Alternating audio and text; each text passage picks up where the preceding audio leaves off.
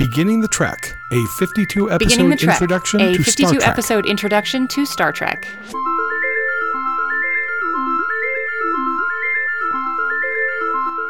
Once upon a time, these many years ago, my good friend Jessica asked me to share my Star Trek show.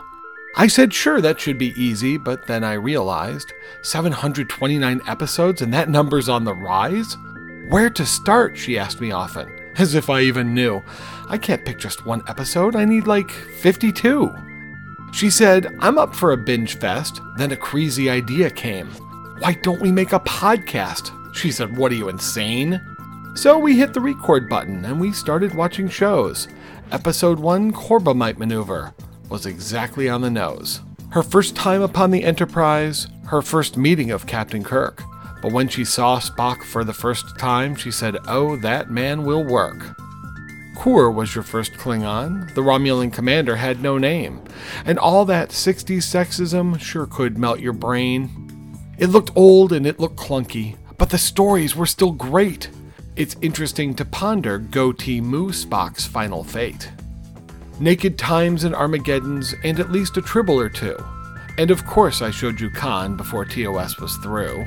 Star Treks 2, 3, 4, and 6 became a part of your holiday scene before a new generation of Trek stars filled your TV screen. Jean-Luc Picard was the captain, a man who's got a plan, and William Thomas Riker, I know you're not a fan. True, Q was a jerk. We all know this is true, but stick with him long enough, he'll start to grow on you. Tasha Yar died way too early, but she came back anyway. This happens a lot on Star Trek.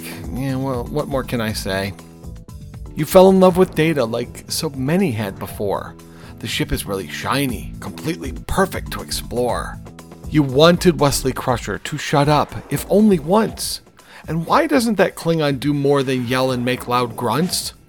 And then there were the stories, elementary though they may be, measuring humanity against its ethics.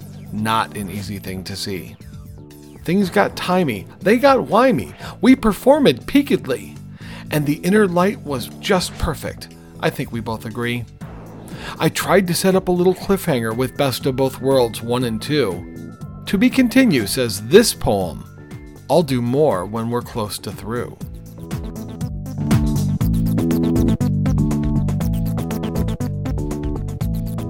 All right. Wow. I guess we're done, right? That's it for now. There's a cliffhanger there. I'm going to do some more of that later. Everybody, we have new friends with us, which is super awesome, and I'm super excited. And I don't know why I'm introducing, because two of them I haven't even met before. But hi, guys. Maybe you should introduce yourselves. We've got Bill and Dan from Trek Geeks, and John Champion from Mission Hey, everyone. Log. Thank you for having us. Hi, everybody. Hey, good to be here. Thank you guys so much for being here for our little wrap-up show. We just finished the Trek. Last week was our final episode on the Trek, 52 episodes. And Jessica wanted to sit down with some friends, some new friends over this last year, and play a little cards, kind of, do what they do sometimes on Star Trek. Just kind of be with friends and remember what's most important. So y'all are a part of our poker table or our Fizbin table or whatever you want to call it today. Davo! Nice. Very nice. I made a Star Trek joke. I'm in. So Bill, Dan, why don't you introduce yourselves from Trek Geeks? Let us know who y'all are. Dan, you can go first. Go ahead, buddy. All right, I'll go first. You're the brains behind this, so I'm the good looks. So go ahead. Well, yeah, that's always true. I'm Bill Smith. I'm one of the two Trek geeks who you can find on both the Trek Geeks podcast and Discovering Trek, a Star Trek Discovery Companion. Dan and I started podcasting about 3.5 years ago, and it's Star Trek through the lens of our friendship on Trek Geeks, and it's always fun. We have a great time, and hopefully other people do too, right, Dan? Right. No, I do actually have more. Absolutely. Yeah, we started this adventure after going to a convention in Boston in 2014, and Bill asked if I would be interested in doing a podcast, and I said, what's a podcast? No, that sounds dumb. And here we are 3.5 years later. We've had a great time. We've made new friends. We've had many great adventures. And I couldn't be happier that we're doing it. It's fantastic. Thank you guys for being a part of it. I got to tell you, I know that I listened to a couple of earlier episodes of yours. And then when Jessica got this arranged, I went back and I listened to what I did was I was kind of scrolling through saying, I wonder if there's one. And I saw the episode, A Piece of the Action, that you had just done like just before the Star Trek convention. Yeah. And after the Trek was over, the very first episode of Star Trek that I watched, which was also my first ever episode, was A Piece of the Action. I watched it again, and then there was that. So I listened to that episode, and I'll tell you what, I'm already hooked on your podcast. If for no other reason than whichever of you mentioned my favorite moment probably from all of TOS, and you saw it when Captain Kirk runs down the corridor and jumps over the box. Not goes around it to the left, plenty of room. No. Not goes around it to the right, plenty of room. But he has to jump over the box, and that gets him caught by the bad guy. The entire episode would have been completely different if he didn't jump over that box. And you are literally the first person that's ever mentioned it that I've heard of. So I'm a fan instantly. Love it. Awesome. We can't be responsible for any therapy bills you encounter during your listening to Trek Geeks. So I just want to state that for the record. You do so at your own risk. I'm on my own. And then we have John Champion, who we've had him on Beginning the Trek once before. So welcome back, John Champion from Mission Log Podcast. Yeah, hi. I'm John Champion, and I don't understand podcasts. So, no, I do Mission Log. I do Mission Log Live, and I've been producing and often co-hosting the Trek Files with Larry Nemechek, and we've been at it on Mission Log for a little over 6 years, and 9 more to go. That's just with kind of where we ended up with, I guess, Enterprise and be the end of that. And then we get to do Discovery and the J.J. Abrams movies and whatever other new Star Trek is coming. And for those who don't know, Dan and Bill, they do Star Trek through the lens of their friendship, and Ken and I do Star Trek through the lens of looking at morals, meanings, messages, picking apart an episode, kind of doing, I don't know, the sort of analysis that you would do if your friend Rod told you to do it. Nice. I was thinking book club is kind of how it comes out to me. Is it? Oh, book. That sounds nice. Sure, I'll go with that. With a weekly reading that you don't even have to read. Yeah. I like that. Right, even better. Yeah, I like that. Beginning the Trek and Mission Log had 3 episodes that crossed over during the same. We both did. We both did the Emissary, or Emissary, sorry, from Deep Space Nine on the same week. And then we also did Duet and Rules of Acquisition, which you've now done from your Deep Space Nine. Wow. Yeah. Mm-hmm. How are you enjoying Deep Space Nine now? This is really your first time through, isn't it? Yeah, in any kind of meaningful order, yes. I mean, I've watched pieces of DS9, since it came on, just sort of haphazardly and never really studied it. And I'm liking this more than I thought I would. Nice. I knew that I would like it, and I knew that it would be a change of pace for Star Trek, which has been nice because it's been a change of pace for us, for the show. Yeah. I think a little bit to our surprise, the format that we picked for Mission Log doesn't neatly apply itself to DS9. So doing this series has been a whole new challenge. But it's cool. I like it. I think overall the characters are really good. The writing is really good. There's just a lot of depth there that they weren't able to explore in the other series. And this is kind of exactly what I wanted, actually, because, obviously, Andy and I have been doing this for a year, and we've learned a ton. Trek Geeks have been doing it for, you said, 3 years. And John, you and Ken have been doing it for 7? Is that? 6 years, a little over 6 years. A little over 6. So everyone here has thought about Star Trek, I think, in a way that they're forced to when they talk in front of an audience about something. You can't just wing it. Not really. You can try, but it won't work very well. And I wanted to do this specifically because at the end of beginning the trek, then you're not beginning it anymore. And if you guys have thought about it so deep and so hard, I wanted to see what that does to become that kind of fan. And I am kind of assuming that you guys are all still fans of Star Trek. Yeah, I can take a look. It's all right. After we published our last episode, I watched a piece of the action. Yeah, I'm still a fan. I'm absolutely still a fan. A hardcore. Oh, yes. Not quite every day, but almost. It's funny. I just turned 49, and my fandom is probably higher than it's ever been. It just continues to grow every year with the new series that's come out and the new things that are being announced. It amazes me that sometimes I can think that my fandom is continuing to grow after all these years, but it is. And I think that's a testament to what that universe means to so many people. I have to admit that my fandom is different now. And that's not to say it's a better or worse experience. It's just different. You know, I enjoy the process of Mission Log, mainly because I enjoy the conversation I get to have at the end of the process of Mission Log with Ken. Because when we actually turn on the mic and record, it's having a conversation with a friend about a thing that we were both excited and interested in. But it is there's work involved. Everybody on this call knows that there is work involved to create a podcast. You know. Yep. So there's that aspect of it, and I realized the other day somebody had posted a little, like a 20-minute documentary about the TOS remastered episodes. And I sat there and watched the whole thing. I meant to just sort of skip around and just sort of see the beginning and, what was this little relic they pulled?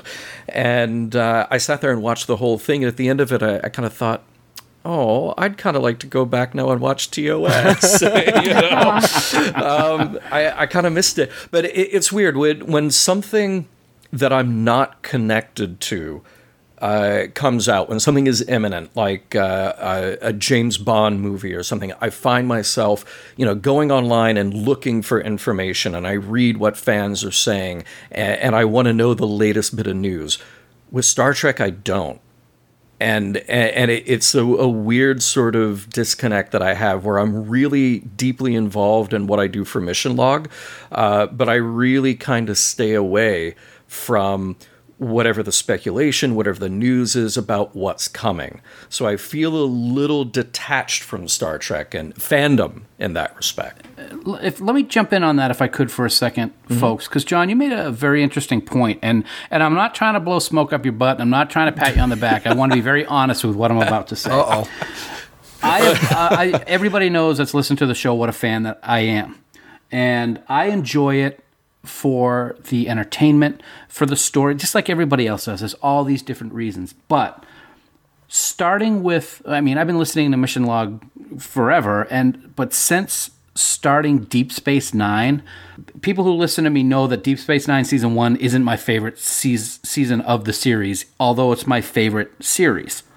Listening to you guys take apart an episode to talk about those messages, morals, and meanings has made me rewatch the episode with that different thought process in mind, and I'm looking at it more to see what you guys are talking about in those episodes, and it's made me appreciate Season 1 much more than I ever thought it would possibly be. Interesting. I really appreciate that.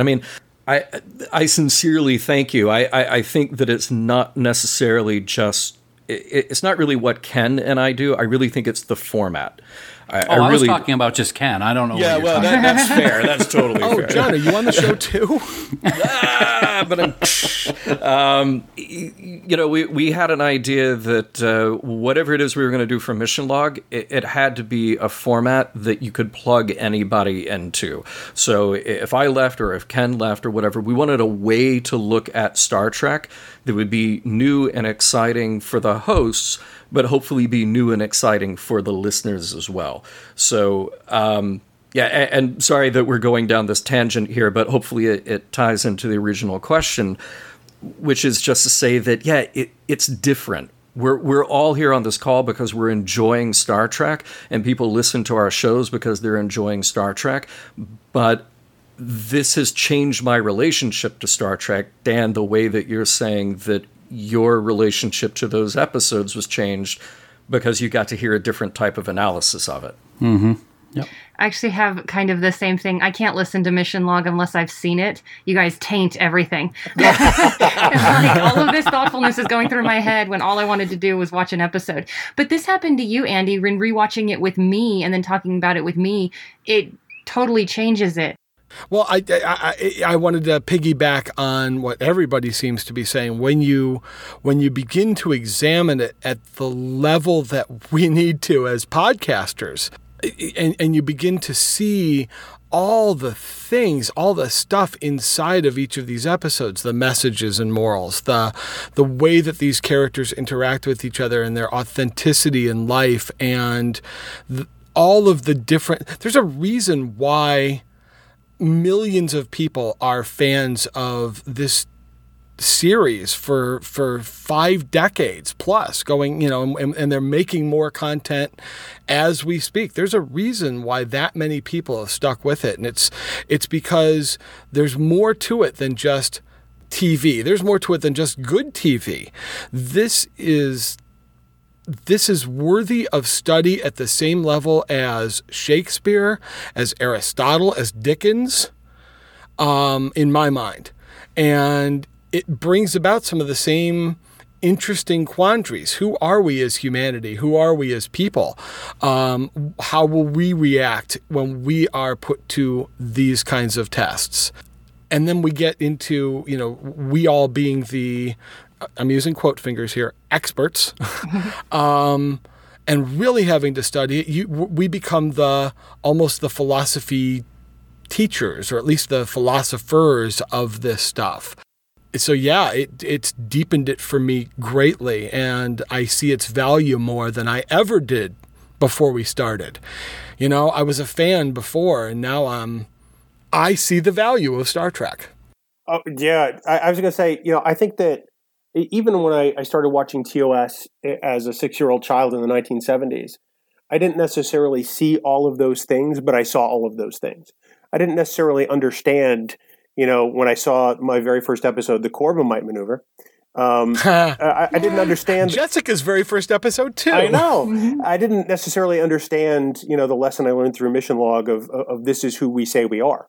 But I understood it because I understood that at the end, Captain Kirk didn't necessarily kill the guy. I learned that there was something better to humanity, even at 6 years old. And I think that regardless of age, we talked about the Shakespearean quality of Star Trek. I think there's something even more fundamental than that. And it's just understanding that there is something better about us. I have to listen to that every week. You don't have to. It's so There are poetical. people that subscribe to listen to that every week, just so you know. But it really, I've already talked to a couple of, in fact, there are a couple of listeners of Beginning the Track that are teachers, and I've had conversations with them about a curriculum for high school, maybe for college, maybe even before, where you introduce Star Trek to students as a way of teaching them everything from how to tell stories. So it could be an English class, it could be a literature class, to ethics. Heck, you could even put some science in there and say, what kinds of sciences have we gained? There's so many ways that you can use Star Trek in teaching now too. So I think we're going to start to see this happen going forward. I would love to see Star Trek get integrated into school curriculums at the same level as Dickens or Shakespeare. Who knows? I think it's great that might happen, because as those of us in this quorum right now that are talking that may be a little older, that never would have been something that would have happened in the 80s. You think the whole William Shatner get a life skit, and how people who were Star Trek fans had to kind of be quiet about it because they'd be stereotyped. It's great to see that progress of Star Trek acceptance has kind of gone along the lines of what Star Trek teaches in the show itself. And I think it's very important that something like that take place in the future. And we are seeing it from time to time now. There's different Star Trek courses scattered about that I've heard at different universities and things. But I think it's a great way to educate the kids in a way that can also be a lot of fun, because let's face it, Star Trek is so fun. What are you going to do when Star Trek's not that fun? Because we're waxing poetical here, but there's some really crappy stuff in Star Trek. There is, but there's still something to love about it, right? We endured a dark period where, the only Star Trek around was Star Trek V. But, if you look at Star Trek V, aside from being not the best of outings, there's really a whole lot of Star Trek there to dive in on. And I don't think I fully appreciated it until I became a podcaster. But, I can look at an episode like And the Children Shall Lead, and even though it's a lawyer in a shower curtain and the episode's not very great, it's still one of those guilty pleasure episodes of mine. So even if it's not awesome, I still find something that I can love about it. What about when it's not just not awesome, but like actively something you oppose? I haven't gotten there yet. Ooh, okay. Yeah, I have to agree with that too. I don't oppose anything in Trek because, I've said this before on Trek Geeks. I think that infinite diversity and infinite combinations not only applies to the universe of Star Trek, but the stories that are told and the manner in which they're presented. And if I subscribe to IDIC in any way, I feel like I have to believe that on some level, Well, Jessica, let me ask: Are you talking about a message within Star Trek that might be antithetical to your beliefs, or something in the presentation? Like, Andy, you kicked us off with that poem, and you mentioned Riker. And I know, Jessica, that you've had a bit of a struggle with the Riker character in your rewatch. So, do you mean something like that, where there's something with a character that you just go, oh, this is rubbing me the wrong way because of all of these legitimate reasons? Or is it something that you've seen in Star Trek as far as a storytelling, as far as the message that's intended, that you just think they completely got it wrong? Or not just got it wrong, but it's something that's a dangerous or detrimental message? I think that last one is the one, because for some things you can say, oh, that's a character. That's how the character would behave when that character is behaving poorly. It's part of the character. Or even the stories, if you're going to say, I don't agree with that story, then you can talk about that. But when it's when the message is embedded of glorifying something that you actively oppose, and of course what you actively oppose is completely personal, how do you deal with that in something that you love, if you happen to love Star Trek? Can I take a shot at answering this question in a way that I think might make a difference? Go for it. Okay. Are you waiting for permission? Okay. No. Unless someone else wants to take a shot at this, I'm going to give it a shot.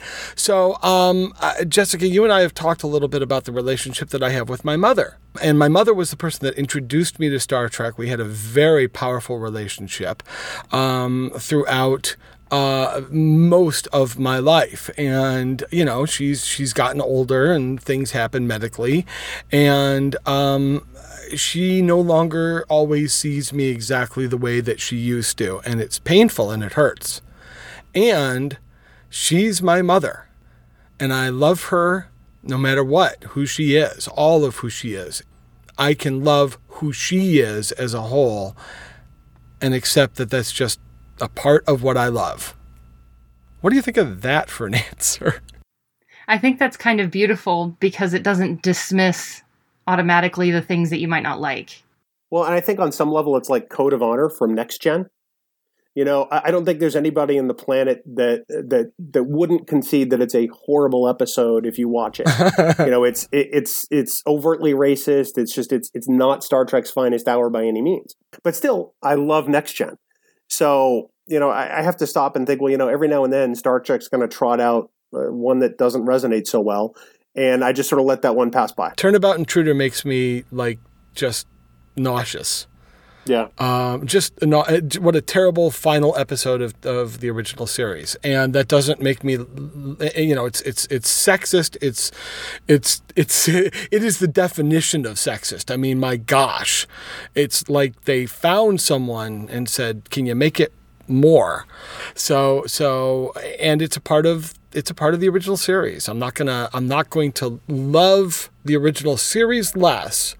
I'm just going to maybe not watch that episode. Jessica, as I think about what you asked, I find myself agreeing with Bill in that I haven't come across that yet with Star Trek. Sure, there are episodes that are bad, but I've always kind of brushed off, I guess is maybe the best way to put it, if I have disagreed with something on this show. And to counter that and to kind of put a comparison up, my wife and I are in the middle of watching Longmire right now, which if anybody has not seen, I'll recommend. And there are things that happen in that show which I'm so against, and it drives me crazy that things are happening the way they are. And it actually, I get mad watching it. That has never happened with me with Star Trek, at least to this point.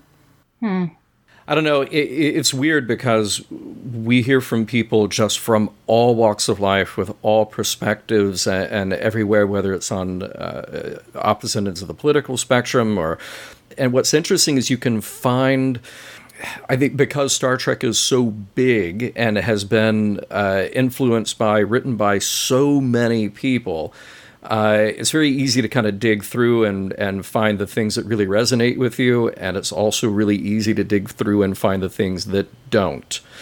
But at the end of the day, I think there's something in Star Trek's totality, in its message, and I hate that I'm about to say this, the vision for the future,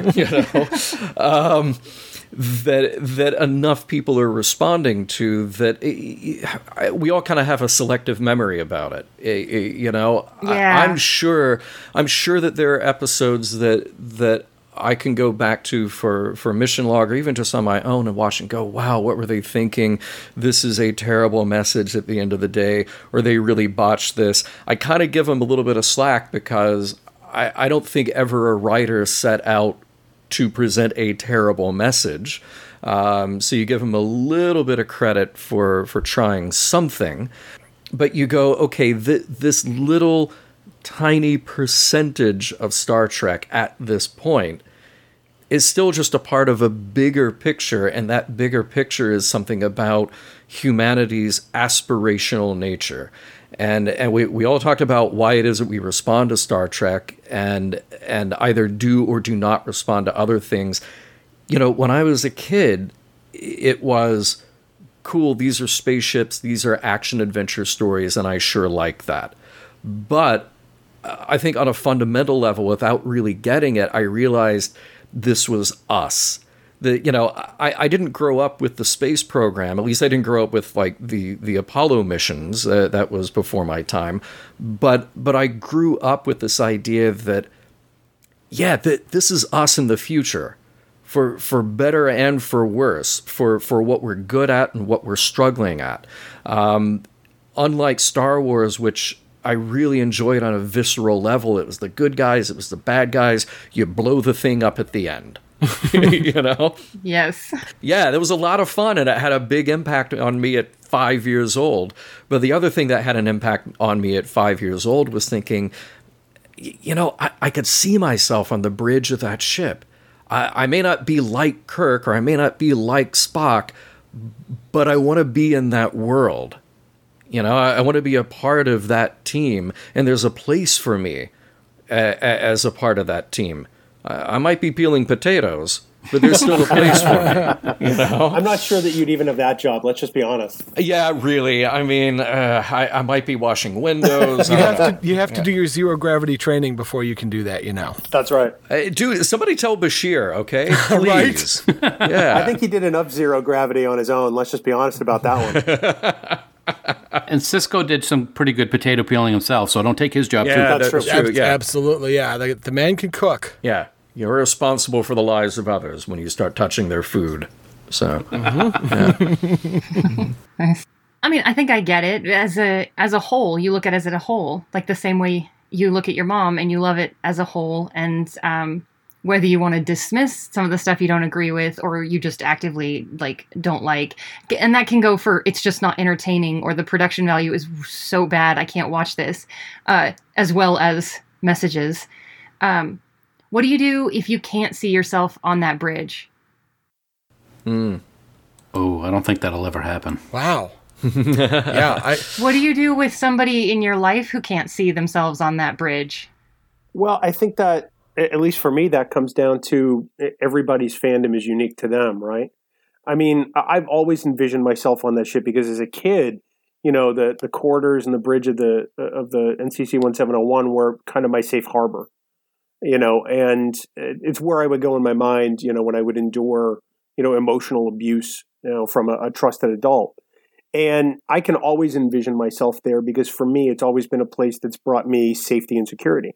But by the same token, I'm sure there are fans out there who love the show, but really can't see themselves, being captain of the Enterprise or even helmsman of the Enterprise, because that's just not the way it fires in their mind.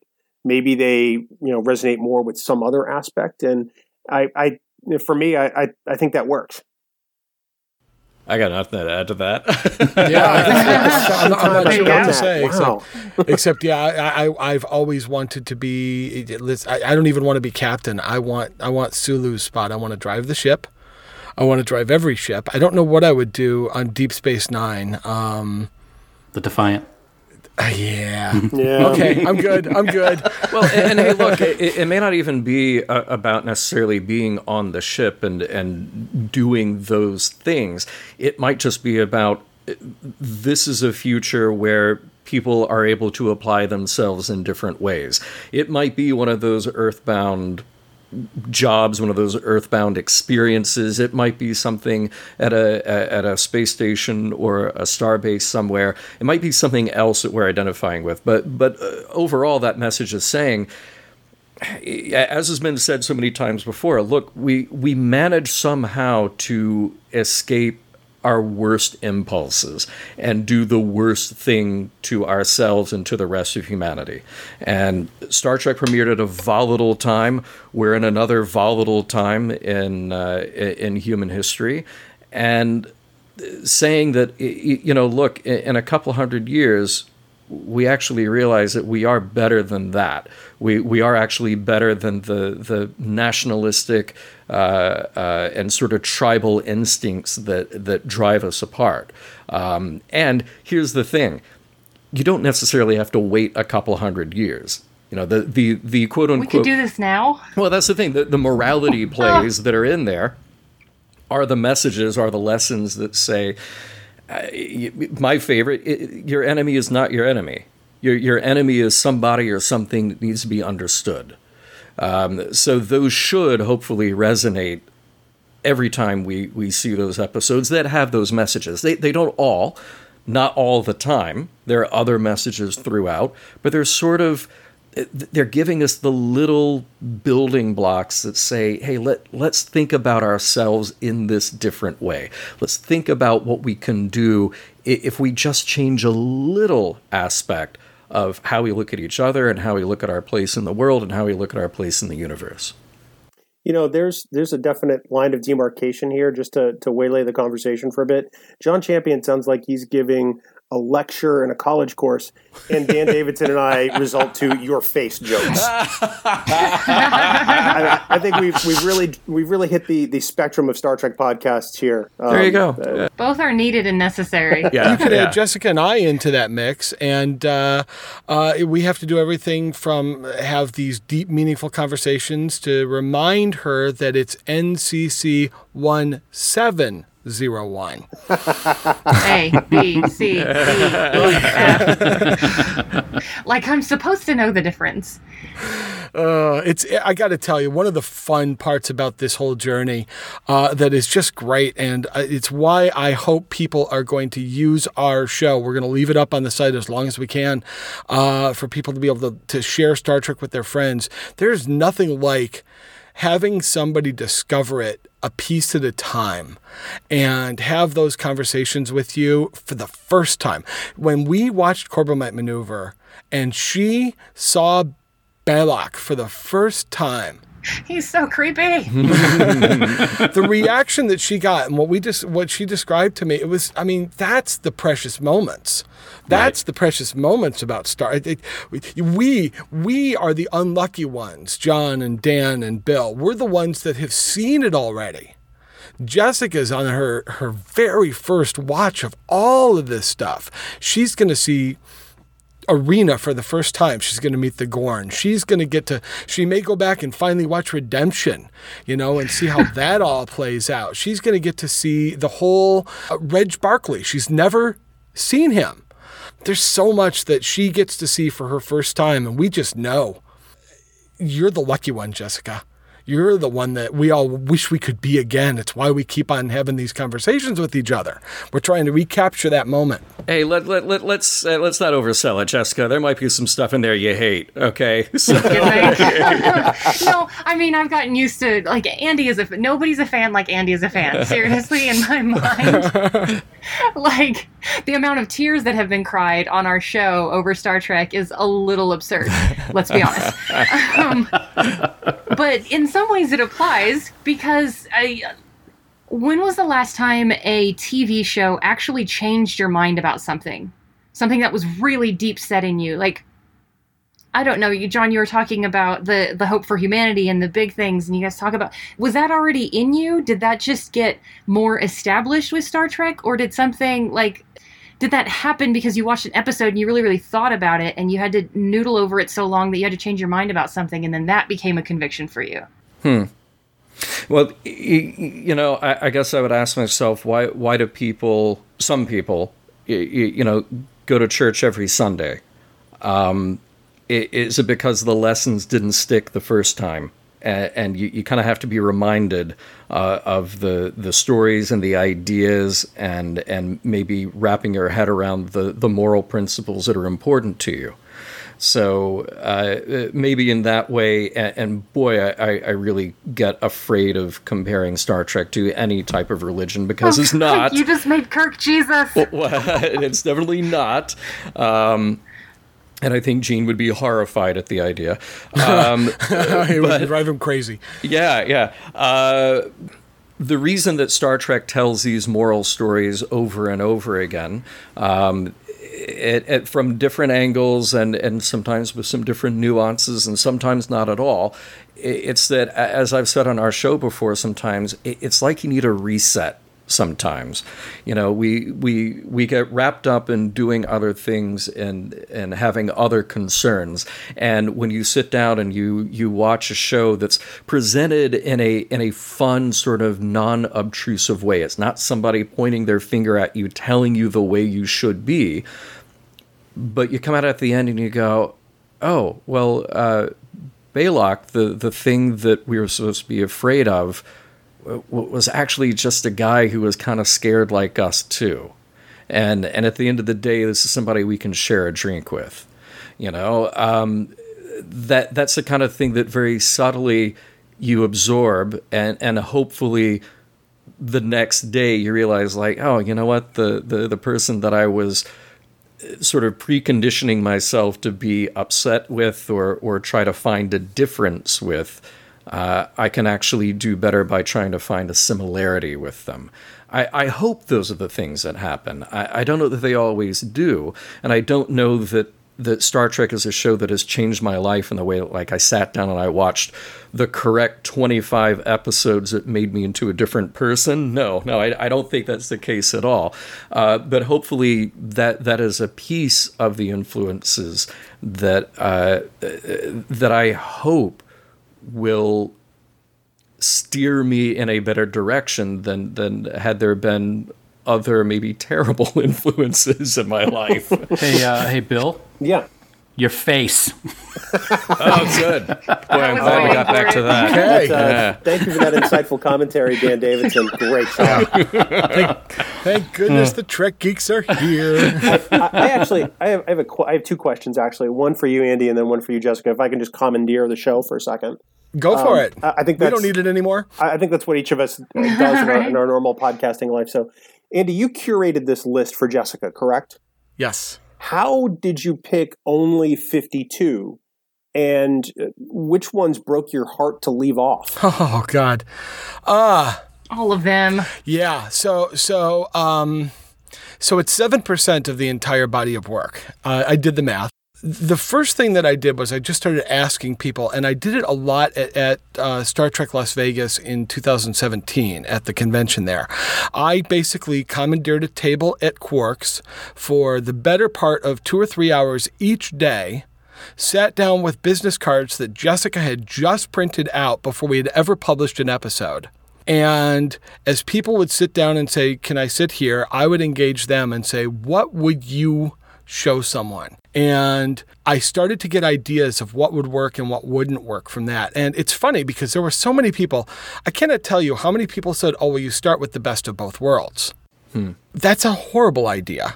Nobody knows who these people are. You don't throw them into the Borg right off the bat. You don't know anything that's going on. It's a fantastic episode, and it belongs deep into your journey after you've learned what's going on. And I started to learn what would work. And then I found the through storylines, the Mirror Universe story, the Klingon story, the Romulan story, some of the time stuff that happens. And even going back, I knew I wanted to show things like the comedic side. So I did The Trouble with Tribbles and then followed it up with the Deep Space Nine crossover episode and things like that. I was looking for through stories to keep everything cohesive.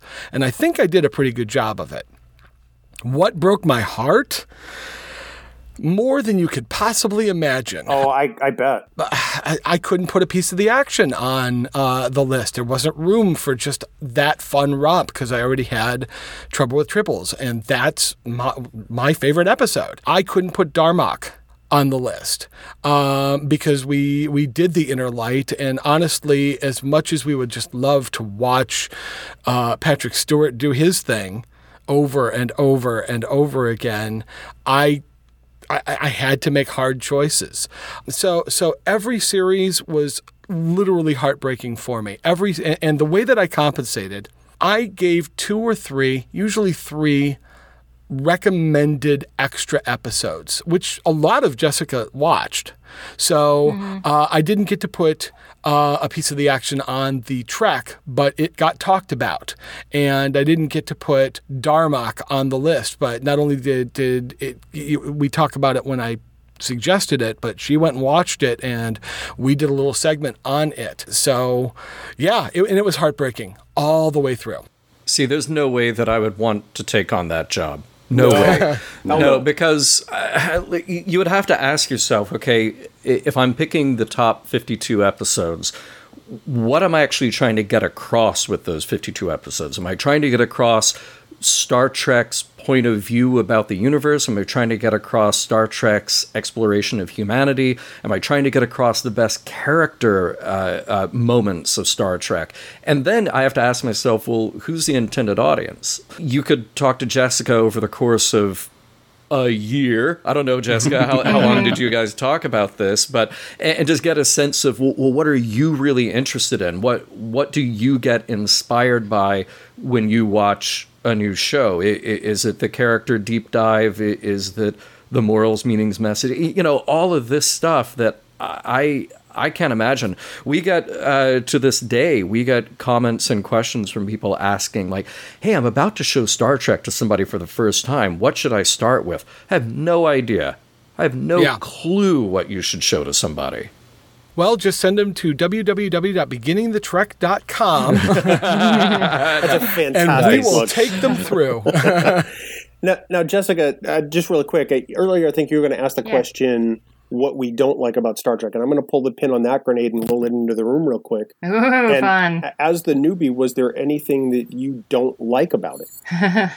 Okay, so as a newbie, talking with a lot of people who, it turns out in my life, there are a lot of people who love Star Trek, and we're not talking about it until I was like, hey, I'm doing this thing with Star Trek. What do you think? And then it was like, I love Star Trek.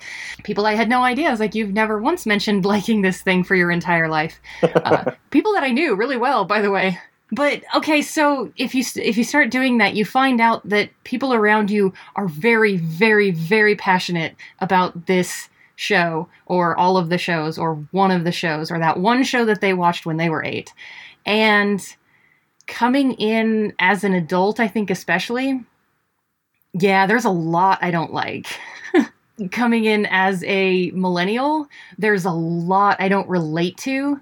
and I have to actively forgive, which I don't want to. I want that to just be a thing. And that's a little unfair because even stuff that's made now, I'm sure 5, 10, 20 years from now, you can go back and be like, ugh, I'm going to have to actively try and like this a little bit. So does that answer your question? Yes, there's a lot I don't like about it. No, and that's fine. I mean, that absolutely answers my question. Thank you for the indulgence and for allowing me to commandeer this podcast. That was fantastic. What don't you like about it? You said you don't not like anything about it because idic? I don't like, I hate to employ a double negative, but that's essentially true. But there are aspects of Star Trek I've grown weary of. And I think Dan and John are probably going to be pretty close to the same page as me on this.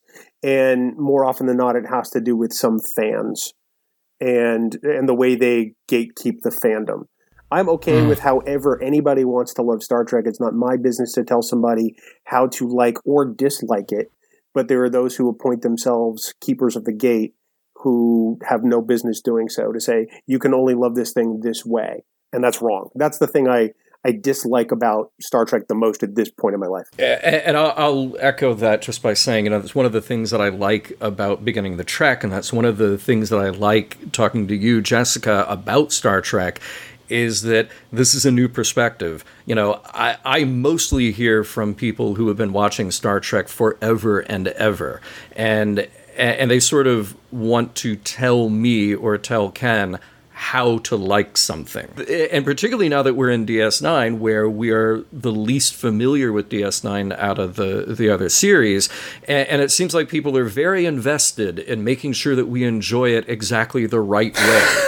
Right, according to them. I got to tell you, I'm one of those people that really is. I'm hopeful that you're really going to enjoy it, and I've had to just bite my lip because I know I don't want to be a part of that group. Well, and see, here's the thing: that was a misnomer to think that we're not enjoying it. We're both really enjoying it because it's because it's well done and it's challenging and it's different.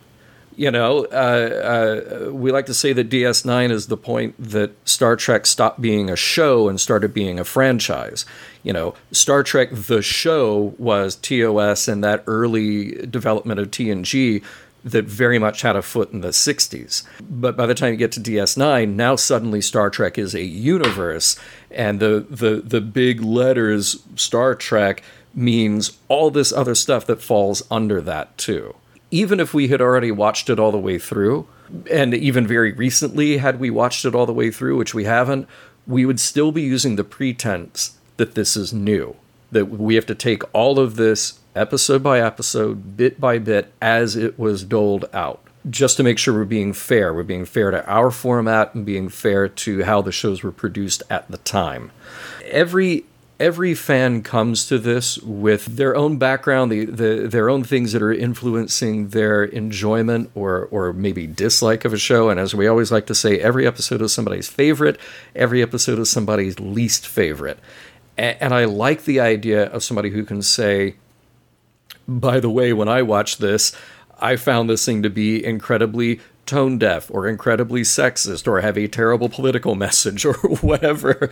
I think that's really valuable. It keeps me honest in being able to ask myself, did I just completely overlook something here? Or do I think that is a fair and equal assessment that I'm just simply not picking up or disagree with for whatever reason? Oh, I think that's what I meant earlier when, has it changed your mind? Or maybe not, has it changed your life? But if you've come across other people, because Andy and I have had our disagreements and I've talked to other people and it's just wow. And I've listened to you on Mission Log and I've just been oh, they got that so wrong. But that's fun to think that. That is so not what I got out of that kind of thing. Yeah.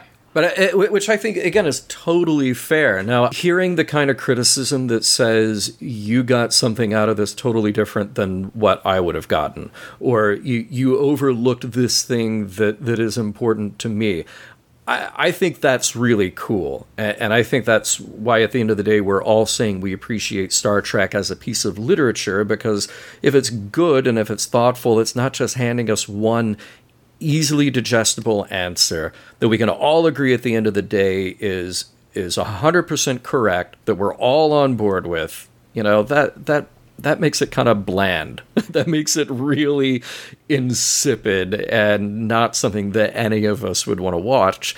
And certainly none of us would want to have hours-long conversations about it on our own podcasts. At the same time, I'll just say very quickly that there are some fans who I don't understand what they're getting out of the show. Not because you're getting something different out of it. I think that's fine. I think that's great. But what is it that you're actually getting out of Star Trek? Is it just purely like you like the uniforms and you like the spaceships? That's cool. That's fine. I do sometimes think that the morals meaning messages kind of fall on deaf ears. But I don't want to tell anybody how to be a fan. If what you're getting is spaceships, cool. Let's talk about how cool spaceships are. I think I was a little bit of that kind of fan when we first met, John, several years ago. Like, I think you were in your first year of the podcast that you just started. And I know I was a lot more opinionated about what Star Trek should be. I was still grumpy about that there were people not liking it the way that I liked it. Yeah. And then I took on what's your Star Trek year when I came out to the convention and I just started asking people, what's your Star Trek? And I heard so many different perspectives of what this show is and what people get from it. And many of them matched mine and many more of them didn't. Match my view of what, my thoughts about why this show is valuable. And that in itself made it more valuable. So when I coupled that with a year of totally different perspective from you, Jessica, it really opened my eyes to however you choose to be a fan, go for it. I love it because it adds to the body of people that keep this going. And that will add, I hope, to the body of work in positive ways. And a little bit more Star Trek in my life, I'm in. This is where I get a little bit worried about what we do, though, because I watch Star Trek now trying to study it for the social messages, its point of view about humanity and belief and our place in the universe, and I find a lot of it that I identify with. But I really hope that I'm being intellectually honest, and it's not just me finding the things that I am predisposed to agree with that then I'm emphasizing. I hope that none of us do that, although we all have biases that we already bring. I hope that we're able to at least somewhat dispassionately look at Star Trek and go, oh, here's where they really got it wrong. Or better yet, here's where they presented an idea that I did not agree with, but at least now I can understand the other side a little better. Bill, Dan, your faces? Yes, absolutely. No, actually, I was going to say, Jessica, it's interesting. I have two sides of this coin. One, I'm envious of you in a way because, as we pointed out earlier, all of us have been watching the show since we were kids. Mm-hmm.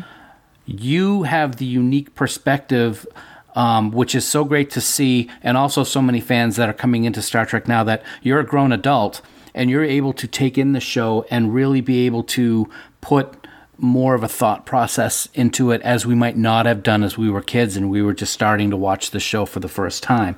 But at the same time, I'm so happy and a little envious of that. I'm also a little sad because in today's world, as we've seen with what Bill was talking about with these gatekeepers and with the huge explosion of social media and the negative impact that social media can have not only on Star Trek but other things, it makes me a little sad because people are going to do what they do on social media if they disagree with something that you may say or do. And in that aspect, I wish that we could have a bubble of time, so to speak, where adults can start watching the show without social media so we can see what that experience is like. Yeah, that Twitter do your thing is the worst thing. Yeah, absolutely it is. I agree with everything Dan and John said. I mean, I try very hard to stay positive about the whole thing because I think it would be very easy for me to slip into, defending the wall against gatekeepers. So I try to ignore them as much as I can and try to abandon that negativity, because at the end of the day, I love Star Trek. And I want more Star Trek, and I want to love the Star Trek I've already got. So it kind of becomes a slippery slope on some level. And I think Dan's right. I mean, social media is filled with negativity about everything, and it's about trying to parse the things out of it that I want to consume, and that becomes tougher daily.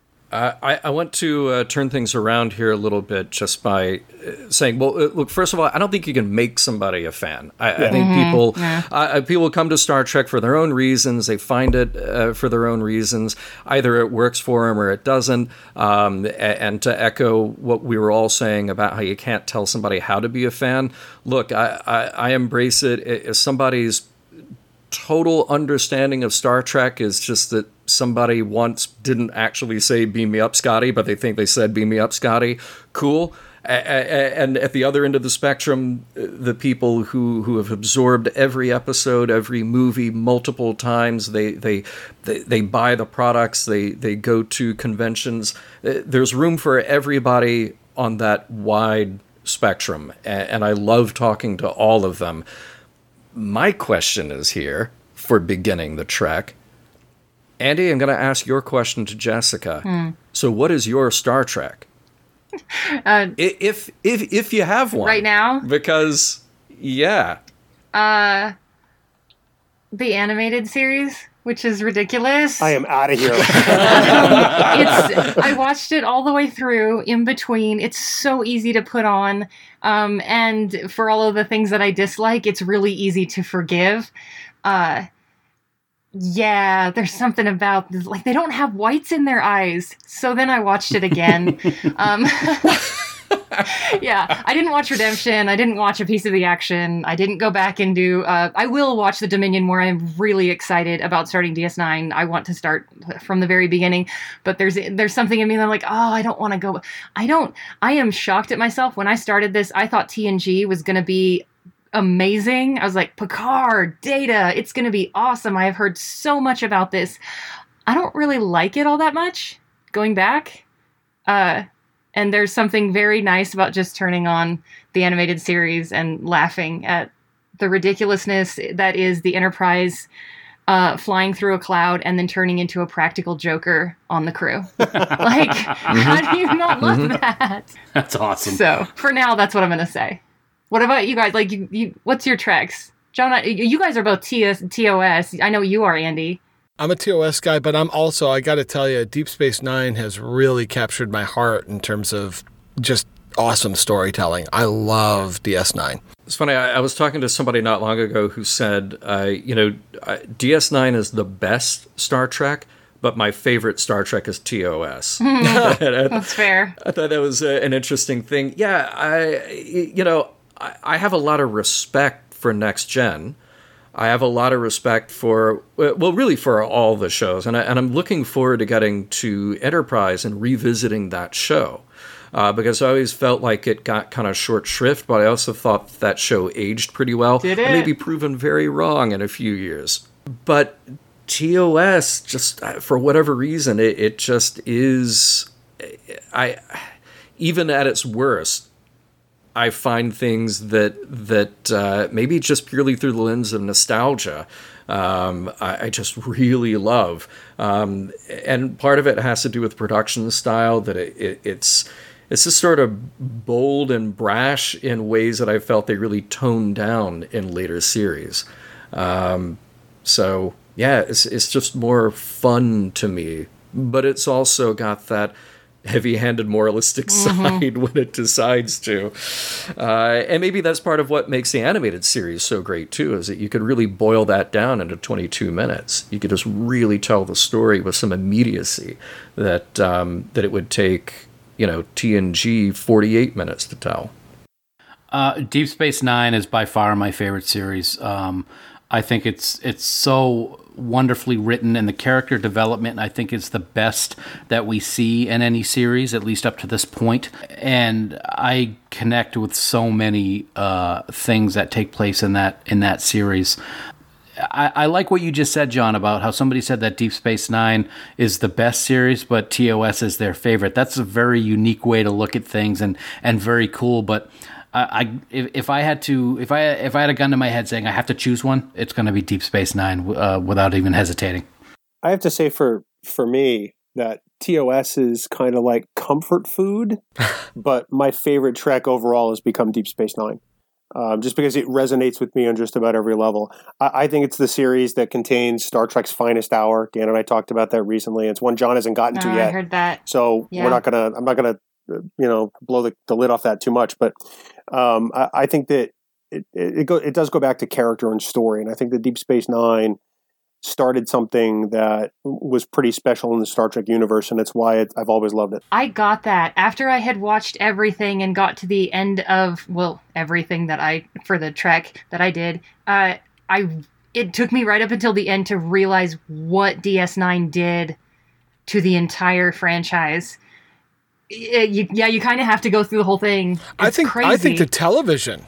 I think the way that television gets done now, I think it was the beginning of the serialization of TV. Well, it wasn't the only one doing that, though. No, it wasn't, but it so brilliantly created this arc that became more and more about the main story as it went. It was a 7-year transition for teaching us how to watch serialized television. Right. It's interesting. Did they set out to do that. Huh. At the very end, you have an 8-part finale. So yeah, they absolutely had long story arc in mind from the beginning, I have to believe. So we're all a bunch of Niner fans here, and then John, who's kind of going through it a little bit newly, which is awesome. And I know that you've heard 1,000 times, just stick with it, it gets better.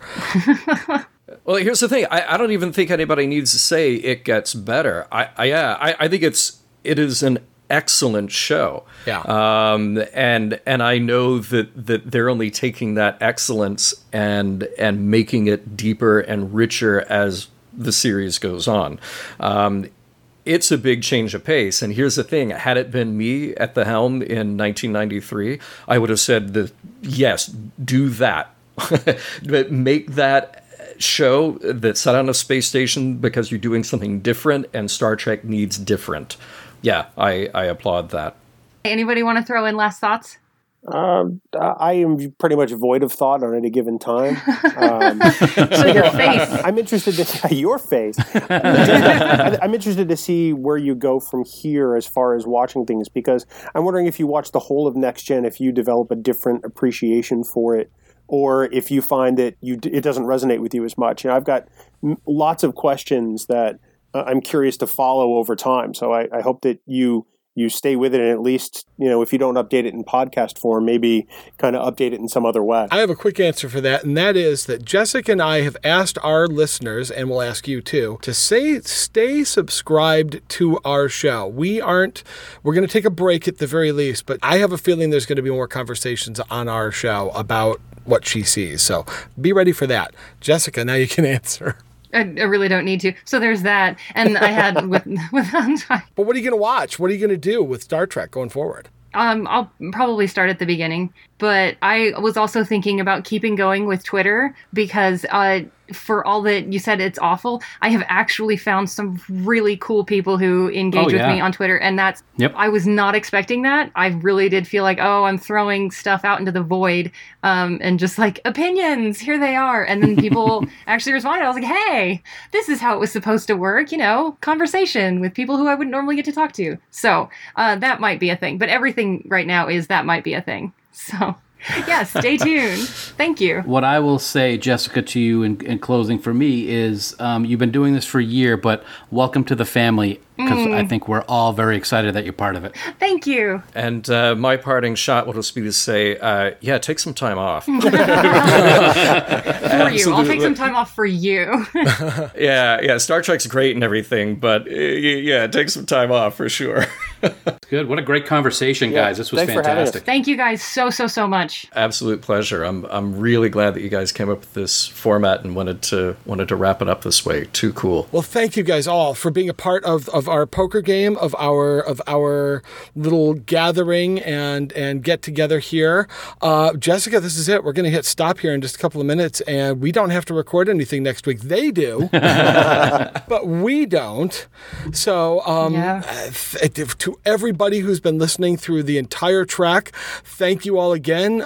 We love you. We appreciate all that you've supported us with. Thank you so much. Continue to visit www.beginningthetrek.com. We do still have that donate button on there. So if you have had a wonderful time with the Trek, we ask that you give us a small donation so that we can keep it hosted. And that's all I'm going to say about that. Anything else that you want to say, Jessica? Yeah, because if you guys want to keep going and there's not going to be much or not nearly as much, Mission Log Weekly, Mission Log Live, that's always fun to watch on Tuesdays, and Trek Geeks. So subscribe to all of them because it's good stuff. Absolutely. Thank you, guys. Thanks, guys. Thank you.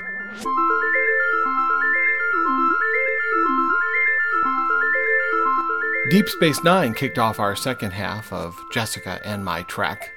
Things were dirty, dingy, and broken. I mean, seriously, what the heck? The slow start included baseball talk with Prophets, OMG. But soon you learned there was much more to those silly-ass Ferengi. Odo is a mystery. His origin must be learned, but be careful what you wish for. Some rocks are better left unturned. Major Kira danced a duet, but the music was quite mean. And Sisko gets much cooler when his head gets shaven clean. The war starts with the Dominion, and DS9's time is all but past. It's time to head for Voyager and Captain Janeway at long last. Caretaker was pretty painful, but it got awesome really quick. Remember those Vidians? They made you pretty sick. You connected with B'Elanna, which came as quite a shock. I think your favorite crewman was the holographic Doc. Thomas Eugene Paris was part lizard, and I don't mean just Threshold. Queen Arachnia's sexy outfit? Kate Mulgrew, you're quite bold. Janeway's stubborn and determined. She'll get him home someday, but she's gonna need her right-hand man, Chakotay! Well, we've one more series on this Trek, and Enterprise is it, and many people believe that it's just a piece of work that really took way too many chances, lost a big chunk of their audience, never really recovered from their stylistic choices. Yeah. While I know it's not your favorite, there's some great stories to discuss, like Phlox creating Stim, throwing Archer under the bus. We retconned Andorian antennae, but did worse with Orion slaves. When Xindi attack the Earth, is vengeance all that Archer craves? With a final trek through Mirror Universe, which we now both call the Moo, to Paul stylin' in that quarter shirt, what's a hot Vulcan to do? With 51 episodes complete, I had to finish strong, and All Good Things was the perfect button. I knew it all along. We were in closets, bathrooms, basements, each time we hit record. It was a crazy amount of work, but I was never bored. Thank you for making this Trek as amazing as it could be. This past year has been so special, a precious gift for me. We crossed the finish line together, but you've only just begun. Now it's time to watch The Man Trap Original Series, Episode 1.